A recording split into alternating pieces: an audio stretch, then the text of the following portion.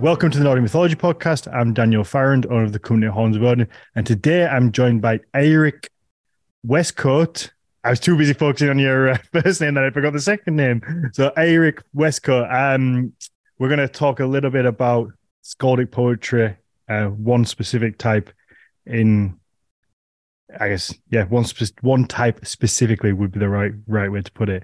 Do you want to just give a little introduction, Eirik, into kind of who you are? I recently finished a PhD from the University of Iceland in Icelandic literature on the topic of the Kraftaskalds. And those are poets who do, in post-medieval Icelandic folktales, who do magic by means of their improvised poetry. Mm-hmm. And before that, an MA in Viking and Medieval Norse Studies from the University of Iceland and University of Oslo. And I have other research interests in things like mythology, Old Norse religion, runes, magic, and esotericism. And I also write some creative poetry on those topics as well.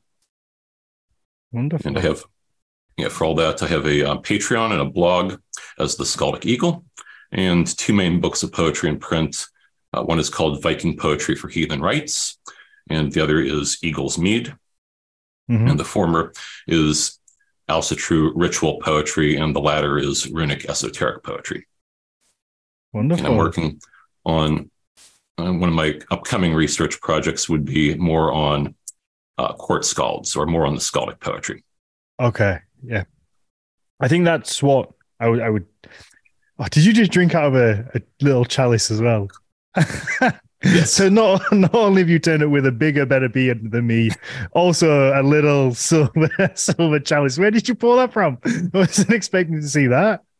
Okay, let's see. I've had that for a while. I think I got it on eBay a long time ago. Oh, at least you said you magicked it. I may have. Okay, so I think most people would have heard of skaldic poetry. That's what I think the majority of people would kind of have some basic understanding of. And we just have a little rundown maybe of what that is before we look at one specific type. I guess what most people know of as skaldic poetry is from the medieval Norse period, and it's most famous as praise poetry from what would be known as court skalds to their various chieftains or kings. And a lot of the rulers around that time, I guess they would gather poets around them. And the poet's poetry would serve as ways of praising the king and also recording like certain things in memory. And this was a part of I guess you could say part of the dynamic in the theater at medieval pre-Christian court politics. And then, of course, these aspects carried over even after the kings became Christianized. Mm-hmm. And so a lot of this skaldic poetry survives, especially the Icelanders. They had quite a thing for recording it. And they've recorded, I think, nearly all the skaldic poetry that exists in around the 13th century in various manuscripts. And some of these poems go quite long. There's hundreds, if not thousands, of stanzas. Wow. And the poetry is dense with very particular metaphors known as kennings. Mm-hmm.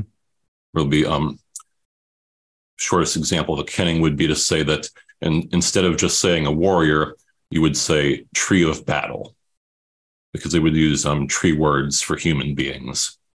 And for a king, if you want to say he's generous, you might call him a hater of gold. That is, he hates gold so much he's giving it away. I love little bits like that. And this poetry had a lot of rhyme and alliteration. Okay. The kind of rhyme is what most of us are familiar with, and then alliteration where you would match the initial consonants of words. Like, let's see, think of crafty cups according to Eirik would be an example of a short line alliterating on the K sound. Yeah. Oh, wonderful. So I guess, would it be fairly recognizable to what we would associate as poems today? Because for me, anyway, a poem is something probably with alliteration and rhymes. But then I've read some things that class as poems that don't rhyme, and I don't really understand what constitutes exactly a poem. Well, okay, in the Old Norse era, poetry had to alliterate. Okay. I guess, for example, Snorri Sturluson in his book Edda, he talks about writing skaldic poetry, and in one section he exemplifies roughly 102 different verse forms. Every single one of them has alliteration. Okay. So the idea of these people having poetry without alliteration is unthinkable. That's pretty much my opinion, I think. Mm-hmm. Most of them have rhyme too, but there's a few that don't have rhyme.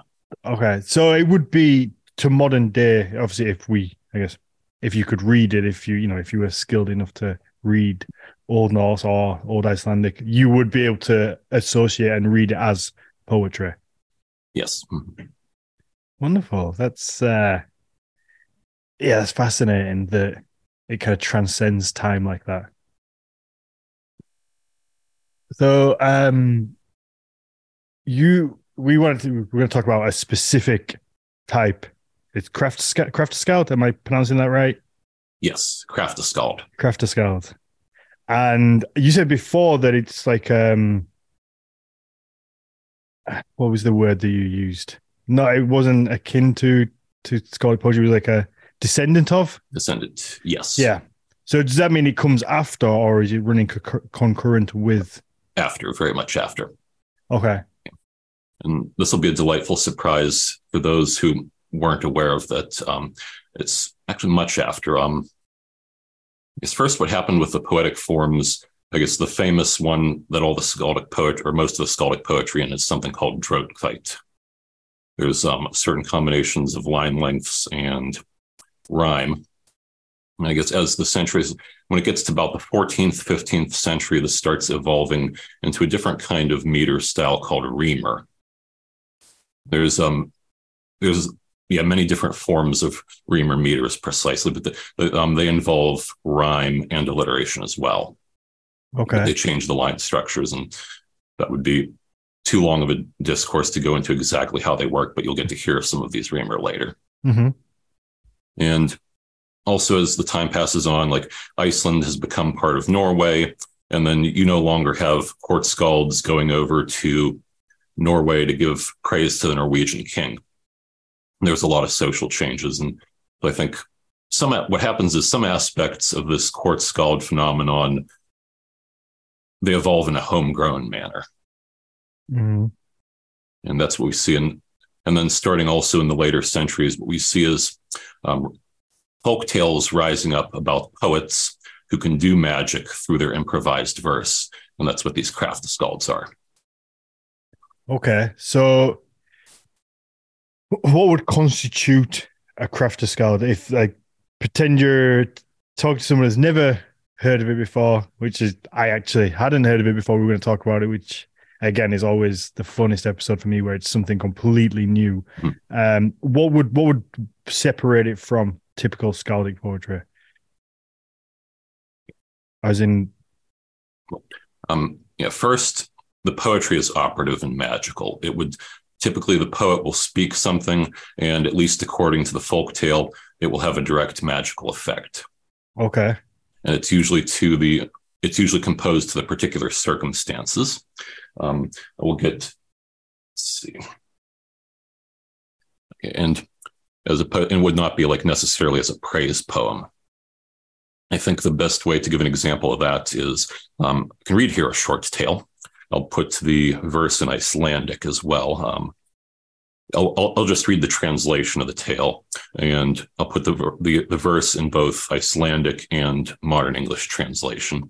I'll attempt to do the verse in a sort of reamer style, but I'm not that practiced in it, but we'll see how it goes. Okay.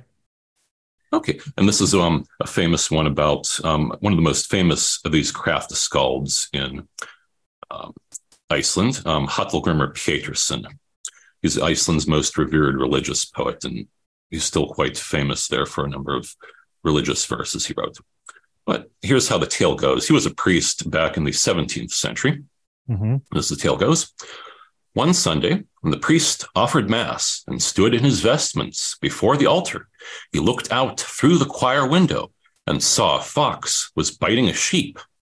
Unhappily, He forgot where he was standing and chanted, Thu som biter bondens fje, bolveth I fer oigen sje, statu nu som stopnus tre, stenadoiv au yervene.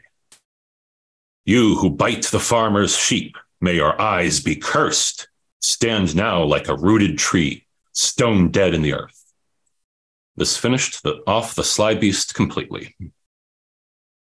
Wow. Yeah, I mean, you have a great voice for reading poetry.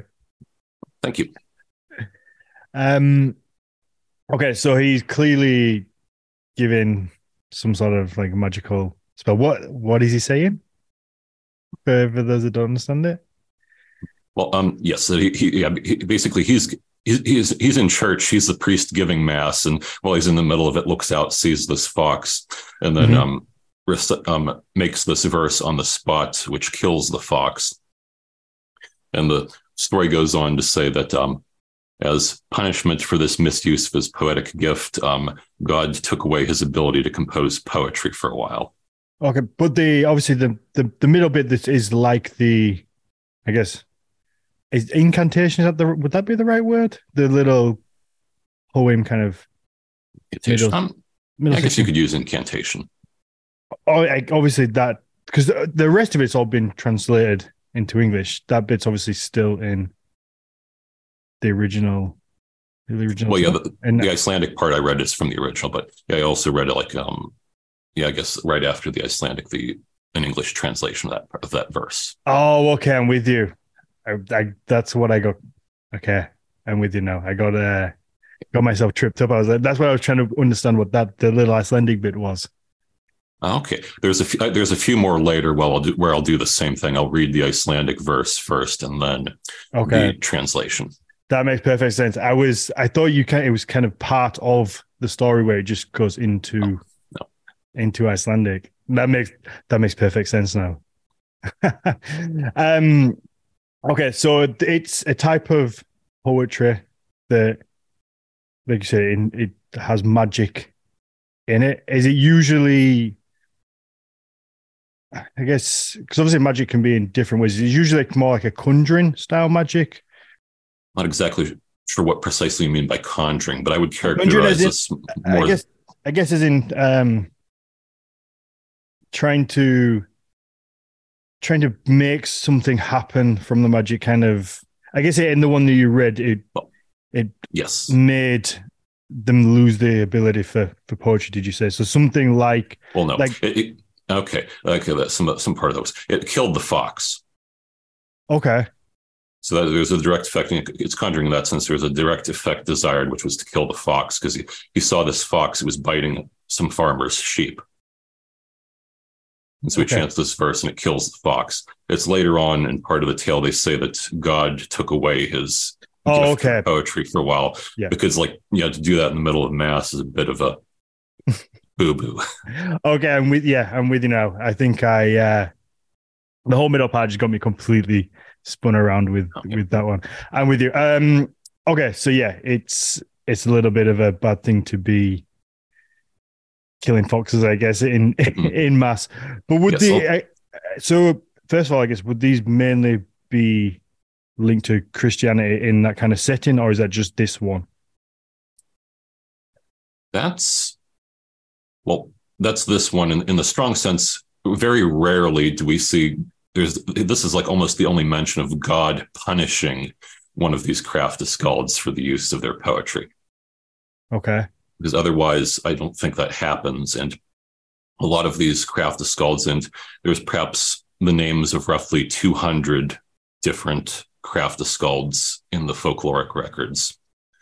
And many of them are priests during that time period. Okay, I guess that's kind of so. This one, the one that you read, is that from the perspective of the priest. So yeah, he's the priest running mass, and it feels like I guess what I'm getting at is you tend not to really link magic to Christianity. I mean, some people may say that all of Christianity is magic, but maybe themselves, they wouldn't. It seems like magic has never really been a favorable thing. Okay, and that's the unusual thing here. Iceland had a lot of fine distinctions, I think, with regards to magic. And in particular, the poetic gift, whatever its use, was valued so highly that the Icelanders simply would not tarnish it by associating it with evil. So even though the poetry is used for these various effects, it's never condemned as an evil power. Okay. That's interesting, because I would have. And this is even more. Oh yeah, it's even more shocking because sometimes these Kraftaskalds will call on God or even the devil almost arbitrarily for a particular effect that's desired. How does that go down? Does that not? I feel like that would bring about punishment. That would be kind of against Christianity to bring the devil, but even to like bring God for your own use would certainly be seen a bit negative. Perhaps, but I mean, there's that the tale I mentioned about the fox. That's really the only one in which it's like a Kraftaskalds appears to be punished by God for using the verse talent. Mm-hmm. Okay. Well, but yeah, fair enough. So, is there anything else that makes it Kraftaskald its own thing, other than just the use of magic or mention of magic? I would say that really is the core of it. That and these are spontaneous, and usually, almost always, these are verses composed on the spot. I guess spontaneous verses composed on the spot towards some kind of magical effect. Mm-hmm. And generally, they're often said. Sometimes it's said that the poet in some way had some kind of hot or agitated mind. So there's an implication that the mental state of the poet is important to the magic working in these tales. That's a little bit fascinating. Okay, and there's another tale. In fact, there's another tale here that would illustrate that. Okay. Let's see. I'll try listen to this one properly and not get myself all confused. Okay, and it's the name of the Kraftaskald is, let's see, Thorður Austriugi. I think he's one of the. I'm not sure. I can't remember exactly when he was reputed to live. I think it may have been the late 16th century or early 17th. He's one of the older ones, but the tale goes. Let's see. He's at a harbor town, Hove the Koipstader, and like he's had some bad run-in with a merchant. And at the time here, a thing to keep in mind: a lot of these were set during the time of the Danish trade monopoly in Iceland, where the crown of Denmark had a lot of restrictions on who could trade with Iceland. And one of the results of this trade monopoly is that there's a lot of anti-Danish sentiment in Iceland. Okay. And anyway, Thorður is there. He gets some bad treatment from a merchant, and then goes and hears the verse and then chants a verse in response. Christer min för kraften fin, hunger himmens fri, gev du fan vint av greives hint, a ganki alt or lai. And the translation of that: for your power, my Christ, O famous King of heaven, give such wind to the deer of the sea, so that everything goes wrong. And in there, deer of the sea is a kenning for a ship. Okay. But continuing the tale, some say, however, that Thorður had felt regret afterwards for this verse and chanted it again differently. And the verse would be, the changed verse, Christer min för kraften fin, honker himmens av lauda, gev du fan vint av greives hint, a gott se vid av ralda. And the translation being, for your power, my Christ, O King of heaven and earth, give such wind to the deer of the sea, so that it may be good for sailing. But and then continuing the tale, and this is one of those very important hints that the tales sometimes give us. It says, But when the weather did not improve, Thorder declared, "Such was my expectation, because I could not request a boon for those Danish dogs with as hot a mind as I request ill for them." And yes, the original Norse definitely uses the phrase Danish dogs, because this is, again, all the hostility of the trade monopoly times. Absolutely. So what do you think the importance is of that change of will, I guess? Because the first one is very damning and the second one is very pleasant. So, but I feel also like they clearly have written it down because they want to see the changing of the mind. It's because otherwise you would just write the second one. Okay. Well, I guess that's one of the major hints that I guess his first verse was spoken more forcefully, and it's felt there's, I guess, a number of different ways that could explain it. That kind of the internal mental intensity when the poet is speaking his verse is the necessary component for the magic to actually succeed. And I guess it's somewhat a question, I guess, to how much, I guess, over these centuries, to what degree, like, the Icelanders believed that Kraftaskalds could actually cause things to happen with their verse. Yeah, I think there's at least some indications of that at times, and then there's, and of course, with the way the weather changes in Iceland, even if he wants to be 100% skeptic, with the way the weather changes in Iceland, it's at some point, someone's going to chant a verse, and then the weather will do what they want it to do, just out of pure dumb luck. Yeah. So, but I feel like there has to be some.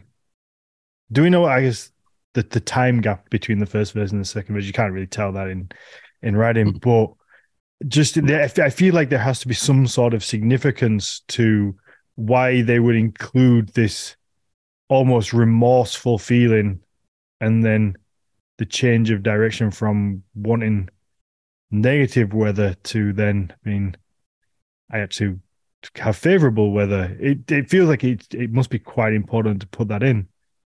I'm not sure if you've ever thought about that, or maybe why. But for me, anyway, I don't know. It feels like there must be some importance as to include this U-turn in emotion, I guess. Okay. Well, one way is that okay. I thought of something there. There's for these kinds of stories, it would be actually virtually unheard of for in the tales that are at least passed down, for the Kraftaskalds verse to fail. Okay. So generally, if there's a verse that's chanted, it will have its effect, or will be said to have some kind of effect. You'll virtually never have a statement where in these folk tales where it will flat out say the verse just failed. Okay. And so this is kind of a way where he's I guess Thorder is excusing his failure as he wasn't really trying, and as to why he felt regret and wanted to change his mind about cursing these Danish merchants. Who knows? Maybe he chanted the first one, looked outside and saw it was a bright, sunny day, and was like, I better change that verse. Better make it a little bit more favorable to suit the weather. But no, according to the story, the weather was bad, and the weather did turn bad, but it did not turn back to good after the second verse. Oh, okay. I apologize. So it was bad and it stayed, but it stayed bad. So the second one was the one that didn't work. So so that makes me even more curious as to why that second verse is there. Because if the story was that it was going to be bad weather and he was going to stay bad weather the whole way through, then what's the point of putting the second verse in of him to try and change the weather? Am I missing something here? Like, it just feels like, why? No, I do see your point. What would be the point? It feels like there must be some significance to this second verse of him almost having the remorse and changing his mind. I feel like it's kind of redundant if the weather doesn't change. Hmm. So unless it's to show the intent of at least kind of a good nature, I don't know. Yeah, maybe intent of good nature. I mean, my mind would try to analyze it from like a folkteller Mm. perspective. Like, why would a teller put this in? Maybe because he wants to make a statement about the hot mind issue, Yeah. or maybe it's because like, or maybe he heard the verse two different ways and um just tried to figure out how to how do you put both, and then just ended up Mhm. maybe change the tale to it includes both verses. Do you find many of them having like a moral undertone to them? I guess the first one that you read, it is there is a punishment, I guess, for killing the fox, particularly Mm-hmm. during mass, during like a sacred time. The second one, maybe it's don't wish for things unless you're gonna get them. Is that the right? Hmm. What is it? What is it? Don't. But I feel like Thor. I feel like Thor. There, he really certainly wanted to. I guess yeah. Yeah. Don't wish for things if you don't really want them. But I think Thor there seems to me really wanted that ship to have bad weather. He did, But yeah. but yeah, moral tales. Okay, there's another one, and this is I think and this also ties into the hot mind thing because this is a verse.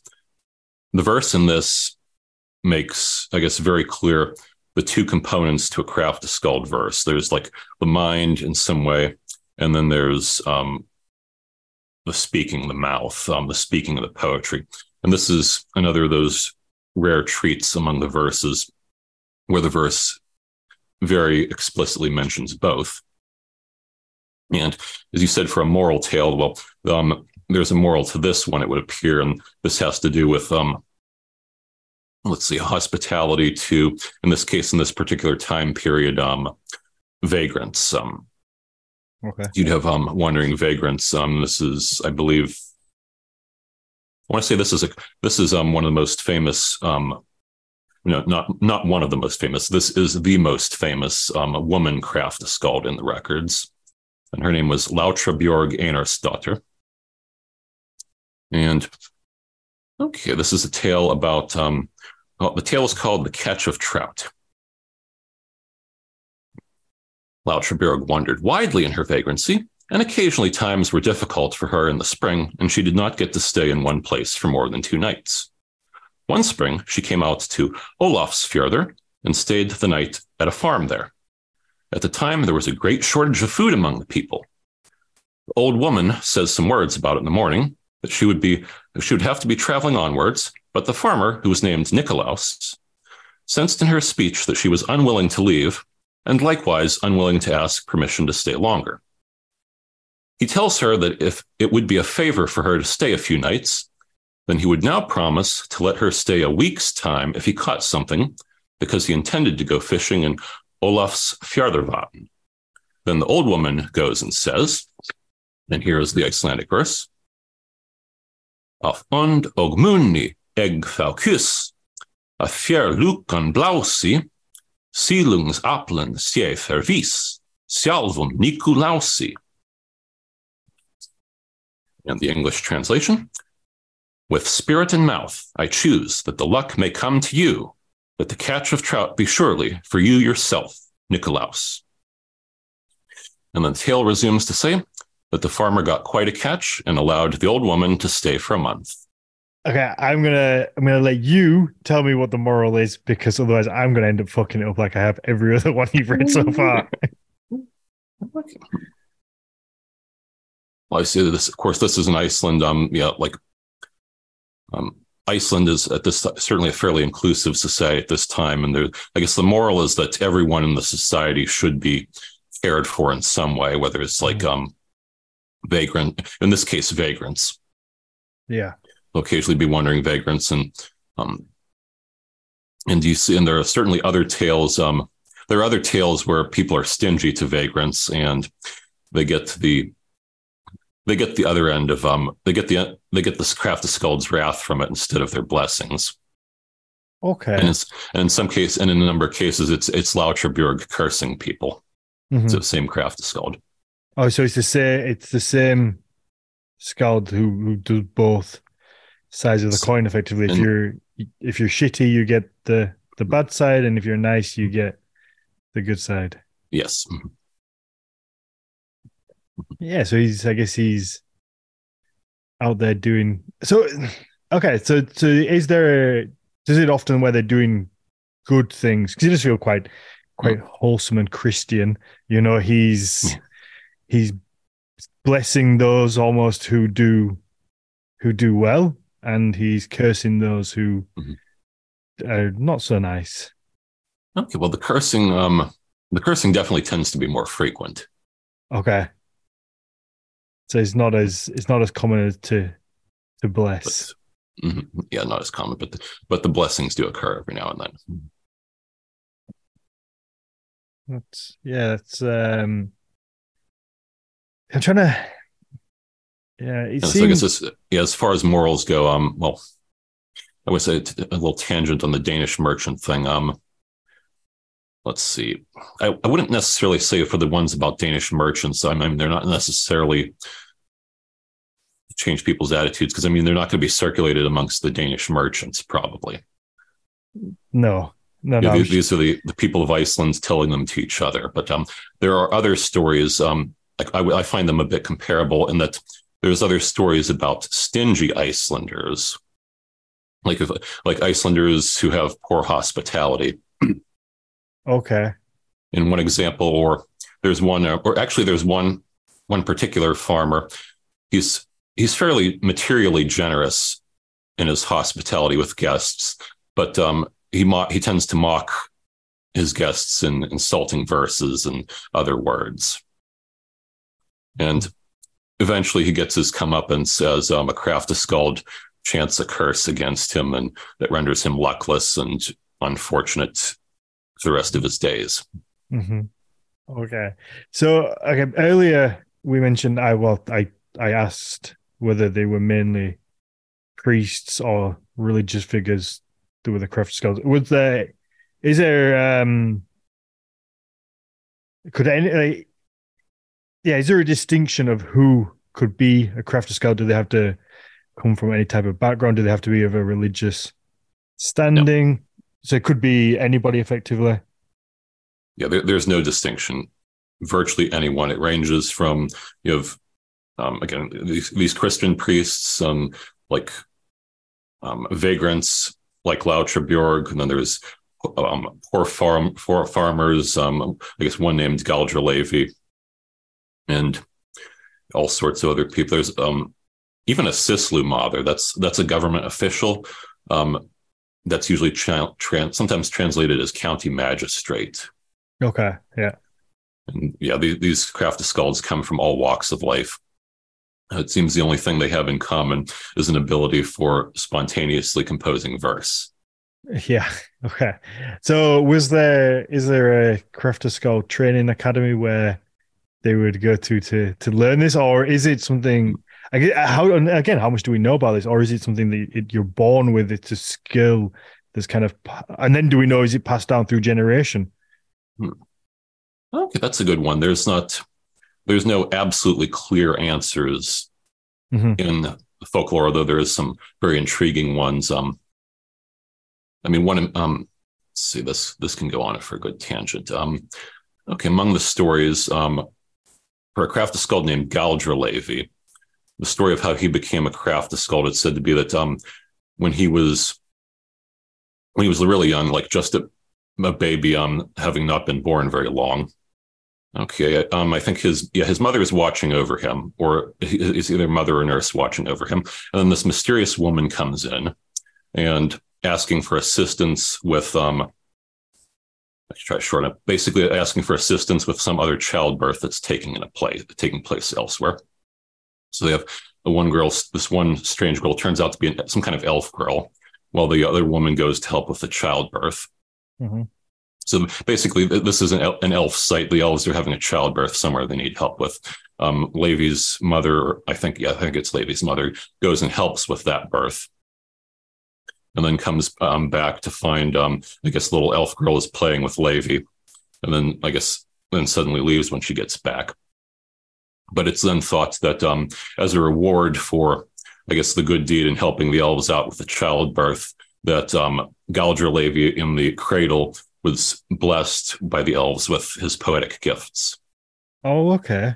So he could have got it from the elves. That's interesting as to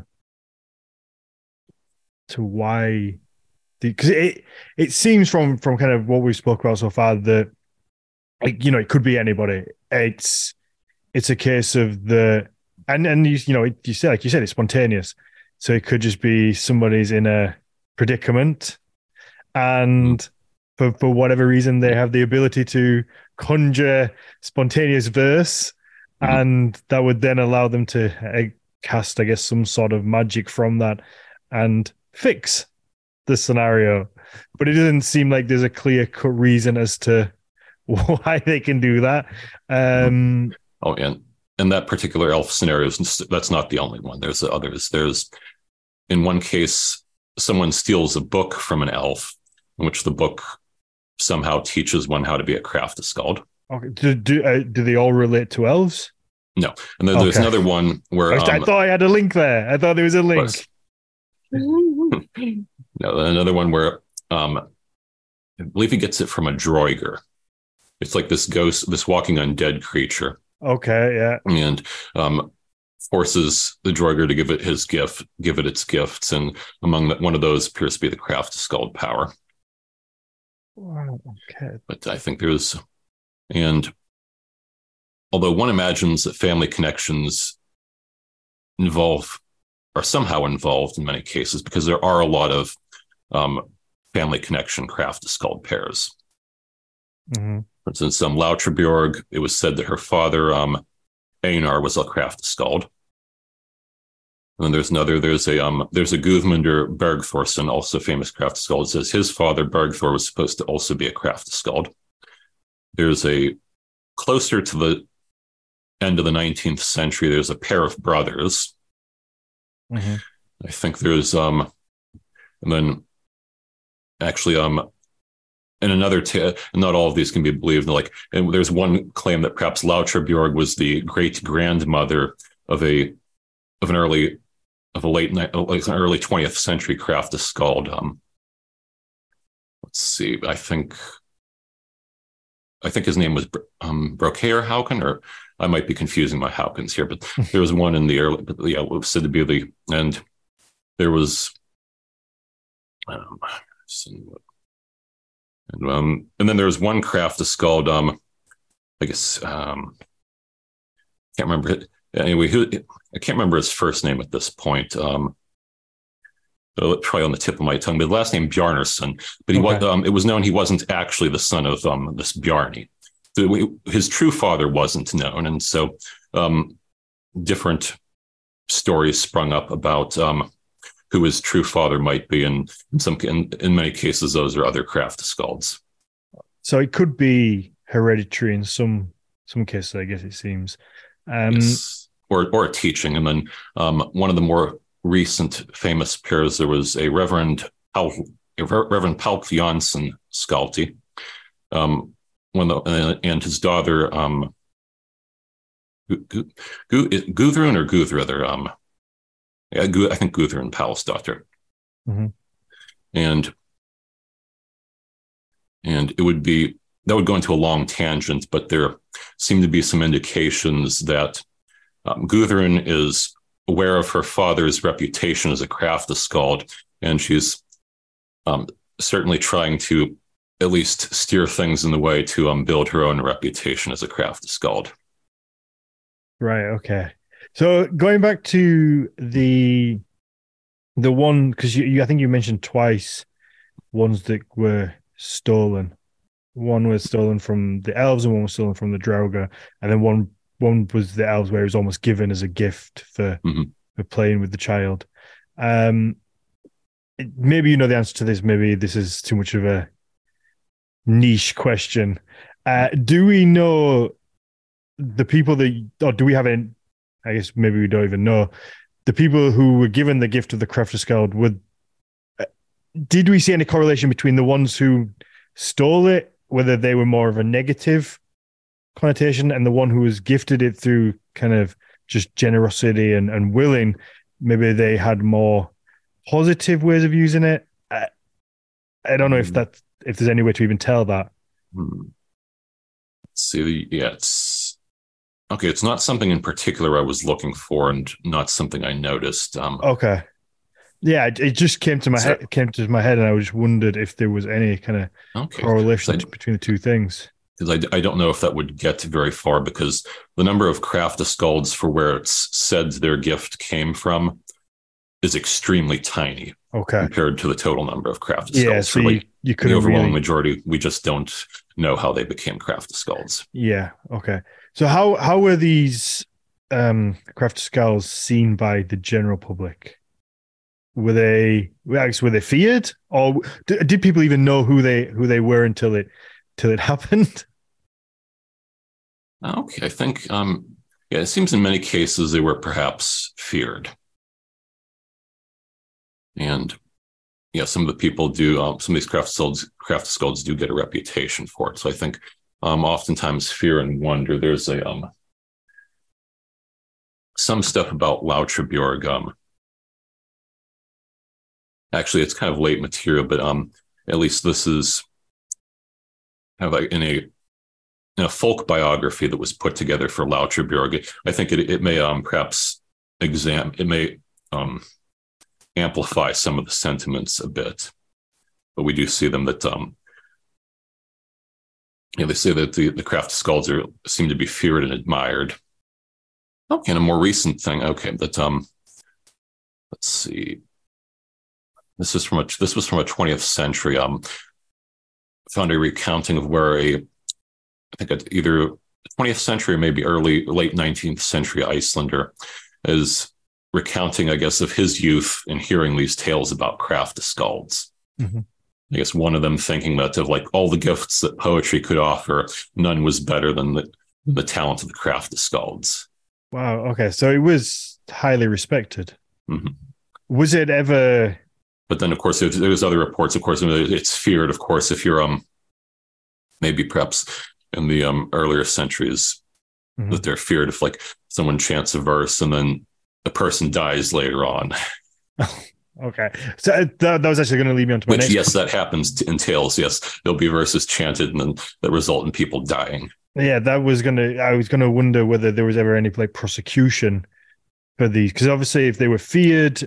But obviously, it seems like they were respected. But is there any, other than the one that we see where God actually gets involved? Do we ever see, like prosecution for using your Kraftaskalds skill negatively? That's the really strange one. For the tales that talk about the Kraftaskalds producing magical effects, no. We don't see them later brought up on charges for that, oddly. What we do see at times, if they just make an insulting verse like so-and-so is a buffoon, or is a terrible shopkeeper, or let's see, maybe other unmentionable things. I just like garden variety insults that are not necessarily supposed to have an operative magical effect. There's some reports of them getting into legal trouble for that. Okay. So it didn't always have to contain magic. I mean, these Kraftaskalds they're poets in the ordinary course of thing, and they make a lot of ordinary poetry, so to speak. Okay, I thought you said we said earlier that it was the whole. So what would distinguish that from just a normal skald then? If it did, I thought it was that it had to kind of contain this magical effect, or could it be the magic or the spontaneous? It's not. Okay, well, yes, I guess these are thought of as Kraftaskald verses when they have a magical effect or are seeking a magical effect. Okay. And other than that, they would just be a skaldic verse. Yes. Okay, I'm with you. So would is there still the consideration that like the skaldic verse comes from the same origins that the I guess in Nordic mythology of it coming from like Kvasir's blood and the whole kind of story with that, does that run through, or do we know where that stops? Yeah. Because obviously that was the original idea that it all came from this one point. Let's see. I couldn't really say when it stops, but in these folk tales, okay, I should point out the vast majority of the folk tales that I studied for my PhD dissertation, the overwhelming majority were recorded in the 19th century, and probably most of those in the second half of the 19th century. Okay. So a lot of these are folk tales. They're way later than the yeah, absolutely, than the medieval period. And unfortunately, there was very seldom mentions of anything to do with like how Odin won the mead of poetry. I think I found in one verse I ran across the use of the name Son, one of the containers that the poetic mead came in. I found that as part of a kenning or a heiti for something in a Kraftaskald verse, but that was about it. Okay. But to put on another interesting tangent, there is one tale in which a Kraftaskald verse calls upon Odin. Mm-hmm. And this is it's actually one of those strange ones where there's perhaps two different verses for it. It's in two versions. One version reports the verse calling upon Odin. A different version reports a verse calling upon Christ. Okay. Yeah. This is a short one. And this is about, the Kraftaskald's name is Thormodr Eriksson Ygventereim. And I think he may have also been he would also been a 17th or 18th century Kraftaskald.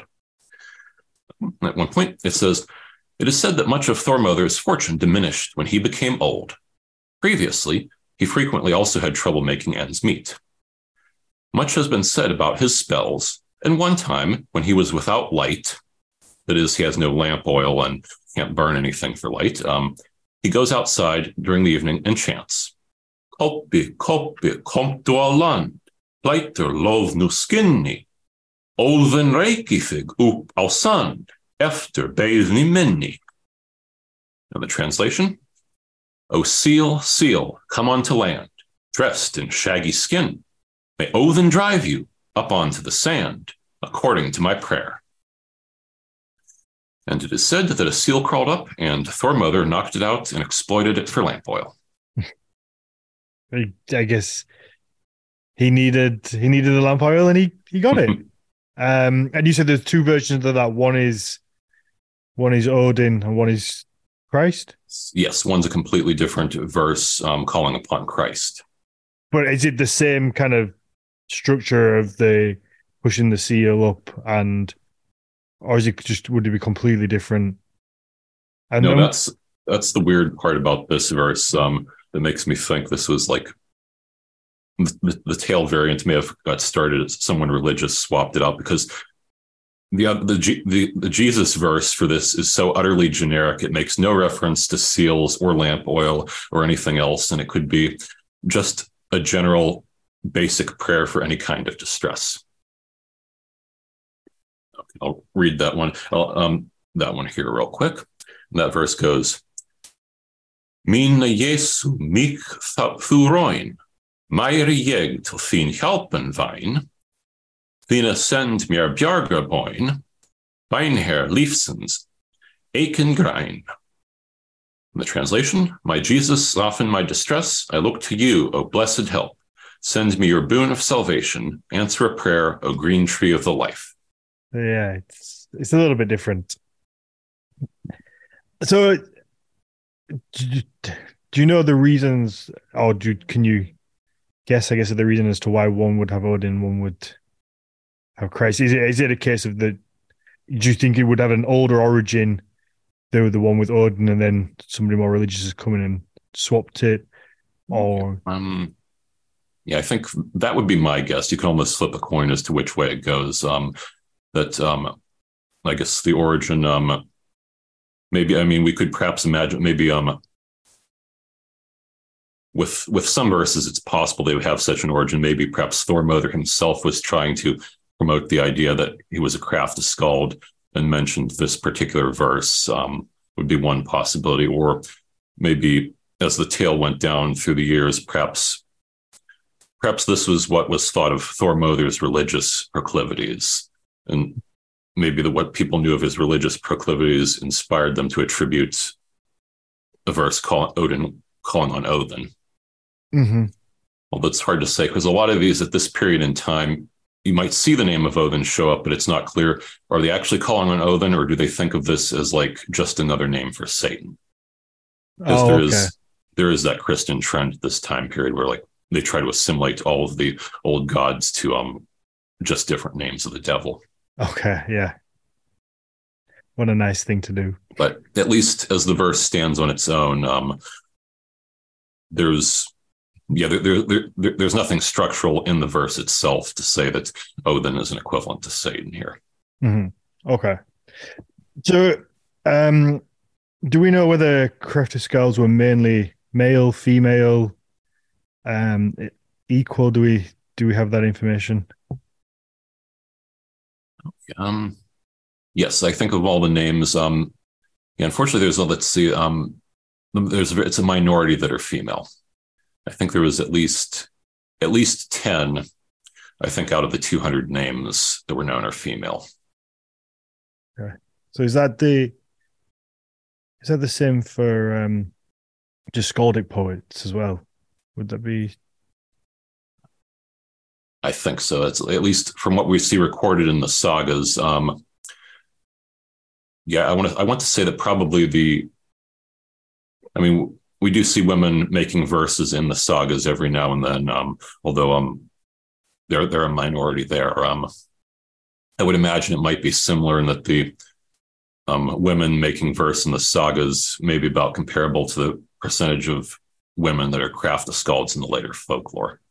I'm trying to think, because you said these were mainly written in the late 19th century? Yes. Obviously, they are much older than that.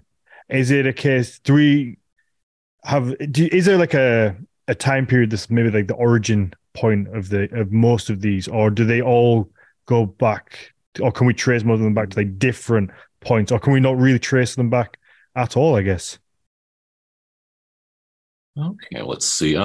Some of them you really can't trace back. There's a particular tale, and this is a scholar who wrote on the Kraftaskalds in the 60s, Bo Almquist, observed this one. There's a particular tale about a Kraftaskald and then a merchant's liquor barrel, and it's attributed to 5 different Kraftaskalds. And that's seen as, because it's attributed to so many different Kraftaskalds, that it's a sign of the great age of the tale. Okay, so the more Kraftaskalds, the older the tale. Oh yeah, that's one way. But then we don't know how so far some of them go back. Let's see that. Of course, as I said, Lautraburg is from the 18th century. So as to now, some of the tales about her perhaps could be that old.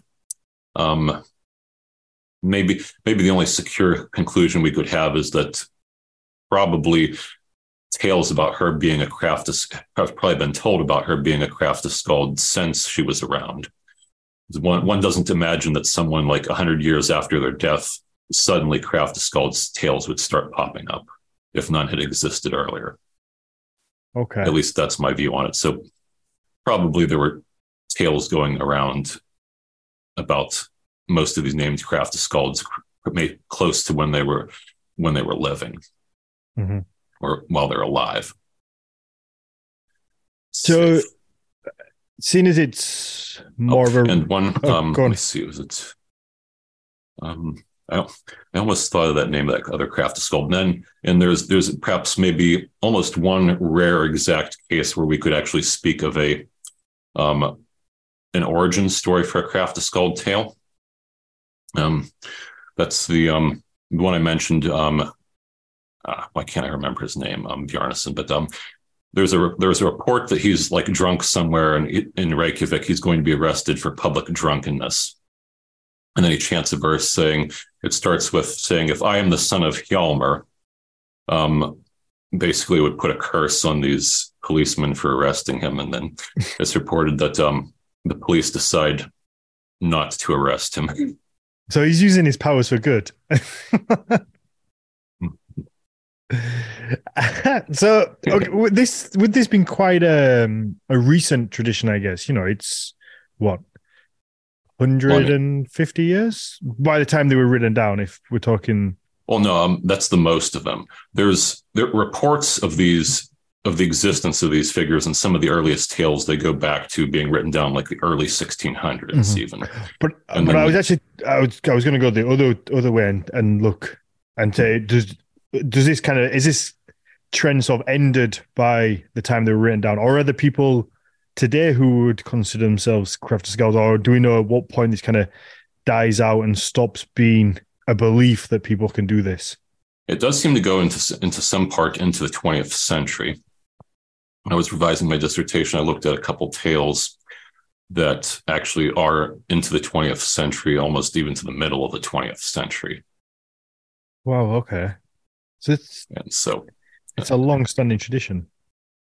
Yes, and it's so I wouldn't completely say with any complete certainty that it's ever finally died. Maybe there's still some lurking around in some corners of Iceland today.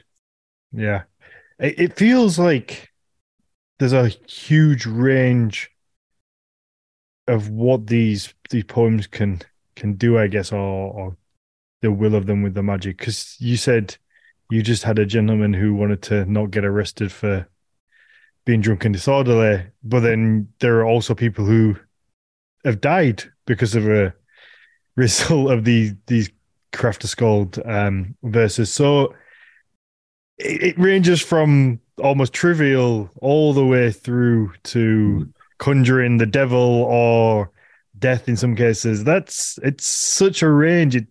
It seems quite hard to pinpoint like a reason why, or like put some sort of correlation towards it all, I guess. Sorry, I think I missed what the question was in there. It wasn't necessarily a question. It was more just like an observation through the episode of how it is such a wide variety of things that it's used for. It just doesn't. It seems quite bizarre that it is just this huge spread, and whether there was any kind of understanding, I guess, behind that. Or like why it spread so far, or why it spreads across so many different topics and functions. Yeah, it's more the topics of just how we can go from something as almost as trivial, because we're talking about magic. It is still, I guess, considered quite a powerful thing, but you have somebody using it just for a small. It is a bit like a trivial personal gain of I don't want to be arrested, but then you have ones of God being involved and coming down and punishing the priest who used it, or summoning the devil, or somebody dying. It seems like it's, you know what I mean? It's like such a big range from one thing from one small to the extreme. Yeah, there's even someone chanting against, I think, a headache. Yeah, exactly. So it's like there's no real kind of boundaries of what you can and can't do with it. I find that very interesting. Okay, I think that would go back to the great esteem that Icelanders gave to the poetic gift itself. Okay. Poetry is seen as so valuable and such a remarkable, treasured, kind of like part of like their national inheritance. But there's perhaps no limits to what they want to attribute that the poetry can do. Mm-hmm. Yeah. So do you think it's maybe a case of maybe I'm looking at magic through kind of like my eyes and a modern perspective of thinking of it as being quite this big thing, when maybe at the time it wasn't considered such a huge effect. It was just maybe common, something that most people maybe believed in. So it was just like a common occurrence. It wasn't weird that somebody would use it to cure a headache, because that's just what you do, or that's kind of in the realms of possibility. Whereas looking at it from my perspective today, it's like, Magic for a headache? Like, no, use it for something much better than that. I guess there's a lot of range on it, and It's I do find that very fascinating, and I wonder if it is that because it was just more accepted or more kind of seen. You would see magic would be just an everyday event or at least an everyday thought, whereas I guess maybe today it's not. Okay, we're pushing. We're at an hour. Is there anything else we need to know about Kraftaskalds before maybe then you can, if you want to maybe touch on some of your books, and then we can jump over and do a short Q&A. yeah, let me see. Had some notes here, I think. Okay, I guess perhaps the last thing I mentioned with Kraftaskalds, we didn't get into, of course, these tales. There's so many that even I can glaze over at them. But Kraftaskalds, one thing they will do is kind of a benefit to the community is chant down walking corpses. Okay. Apparently, that's what they're called droiger. Mm-hmm. That was apparently a serious problem in post-medieval Iceland, and there's numerous tales, some with verses, some without, in which the Kraftaskald will confront the droiger and chant verse at it, and that will cause the droiger to go down into the earth and disappear.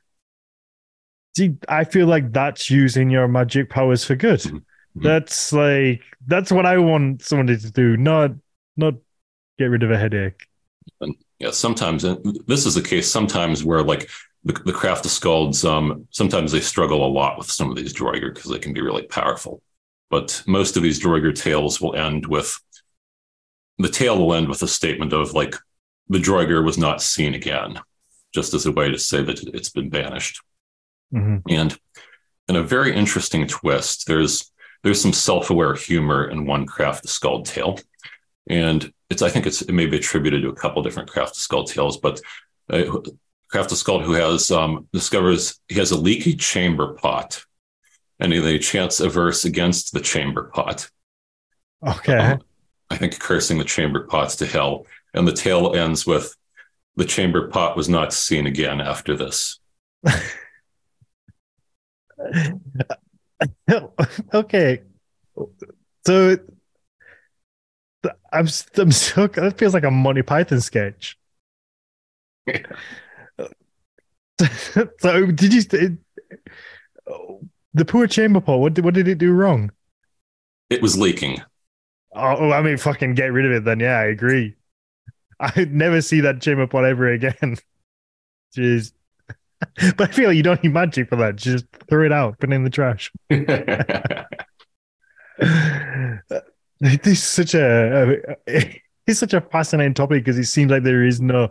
I think in my head, I always try and find rhyme or reason for things, and this just seems like it just isn't rhyme or reason for some of these stories. It's just you just have to kind of accept that someone's gonna Kraftaskald a chamber pot away.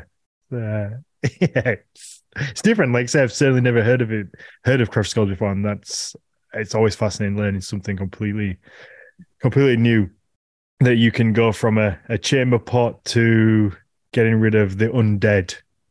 Mm-hmm. It's that I'm really obsessed with that spectrum of use. I think it's absolutely fascinating. Is okay? So, do you want to maybe talk a little bit about your own books before we go, where people can pick them up and read some of your? Because I guess are they your poems? You're a poet in your own right, and yes. So your books mainly your own work, or is it just your research on the topic? Oh, yeah. These poems are my own work.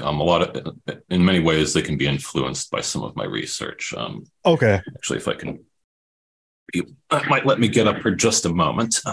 Yeah, absolutely. Go and grab one of the books. Yeah, what a fascinating topic, because it just feels with this. I mean, this with all due respect, it sounds batshit crazy for some of the reasons as to why this was used, and it's all over, and there's a huge array of use. It is okay. Very fascinating for me. Have you got one of the books? Yes. Okay. Let's see. I have a couple. There's well, I guess the two main ones. This is the first one, Okay. the Viking Poetry for Heathen Rites. Yep. It's a lovely cover. Thank you. I get to the best artists for these books. Yeah. Oh, absolutely. That's lovely. Is the cover of that one. And what's the second one? Yeah. But I guess a little bit about the first one. That's sure. Yeah. Yeah. That's also true. Religious poetry.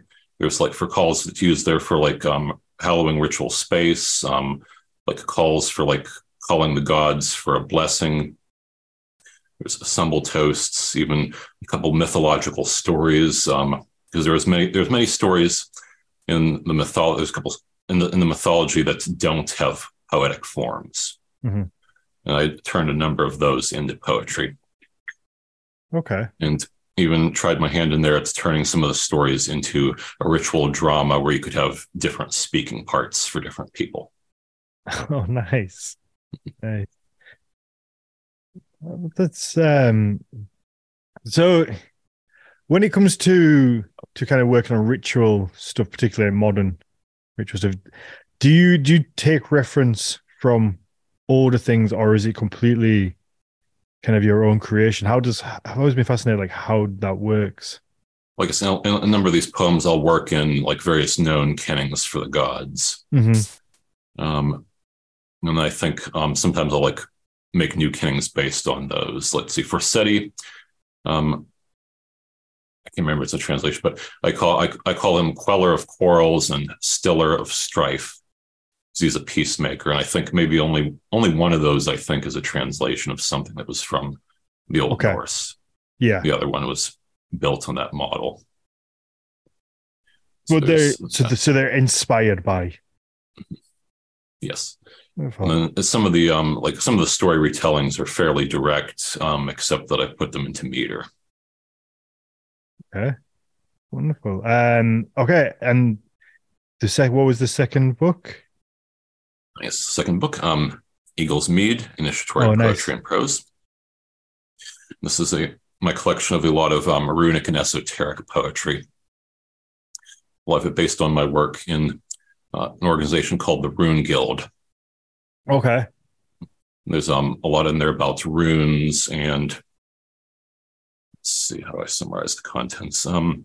This is it's more personal poetry rather than a lot of the things in the first book is mythological stories. This is more about let's see.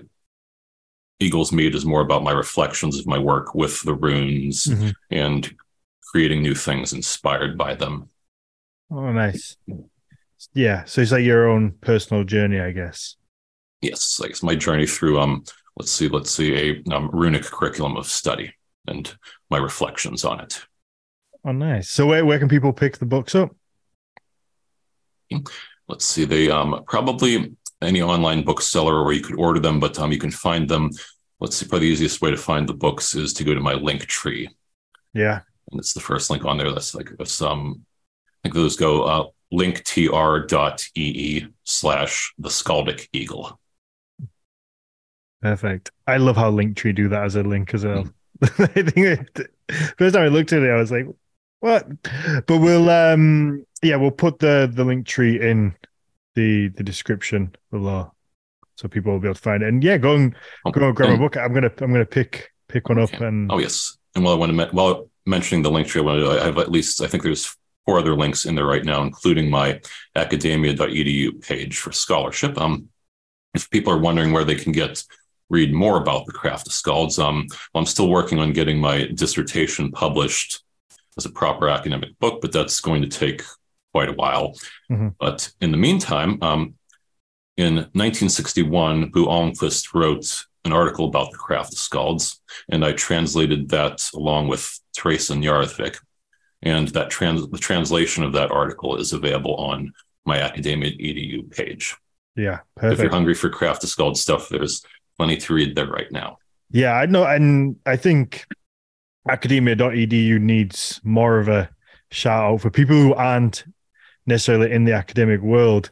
Because I get questions all the time of like, where can I read more about this stuff? What books should I buy? And I think like academia.edu is probably the best place where people can just read scholarly papers for free. And it's such an underrated source, I would say, for the average layperson. Obviously, I think it's probably used a lot more among academics because you're kind of aware of it. But I think most people aren't aware of what a good little source it is for the material. Yeah, let's wrap this up, and then we will do a little. Should we do a little Q&A? Yes. I know I did see a question go by earlier that I think, yes, definitely want to answer. Yeah, absolutely. We'll get them to type them out, and we'll do a little Q&A. So if you want to listen to a little bit more of Eirik, then on our Patreon, you can get the Q&A that we're going to record right after this. We do that with every guest that we get on here. We spend about 20 minutes. The people watching live can ask questions. You can also submit questions before the episode, and you get that just at Patreon/Nordic Mythology Podcast. We've also had a couple of weeks off doing the Storytime episode with Jonas Lorentzen. Unfortunately, he's had a little bit of a health issue going on, but that's all back to normal, and he's going to be coming back on Tuesday, and they're going to resume. So look out for those. They're always a lot of fun. And it starts from £3 a month. It's like buy me a cup of coffee, and there's a lot of material on there that you can catch up with as well. Eirik, you said you had a Patreon. Do you want to shout that out? Yes. Thanks. Yes, I have a Patreon. It's under simply enough. The link tag, the link name is the Skaldic Eagle for it, and that's where a lot of my new poetry that I'm writing and putting out there. I update 4 times a month. Usually, first Wednesday of the month is poetry. Second Wednesday of the month will be some kind of either esoteric or academic essay. And then third Wednesday, I'll have an audio recording. And fourth Wednesday is what I call about poetic teachings. I'm working on, I do a lot of alliterative poetry and working on a way of like teaching aspects of this alliterative poetry for modern use. Perfect. Wonderful. And if you want to follow the Nordic Mythology Podcast on any of the platforms, it's literally Nordic Mythology Podcast. And if you want to follow me personally, it's Daniel_Firen1. I've been punching a bunch of short reels of really interesting places that I've been going to on the weekend. So if that sounds of interest, definitely go and check that out. But Eirik, thank you very much. Like I say, it's always fascinating when it's a topic that I've never really heard of or learned about before. So thank you for taking the time, and we will jump over and do a Q&A. Okay, and thank you for having me on here. I've enjoyed it. Perfect. Thank you.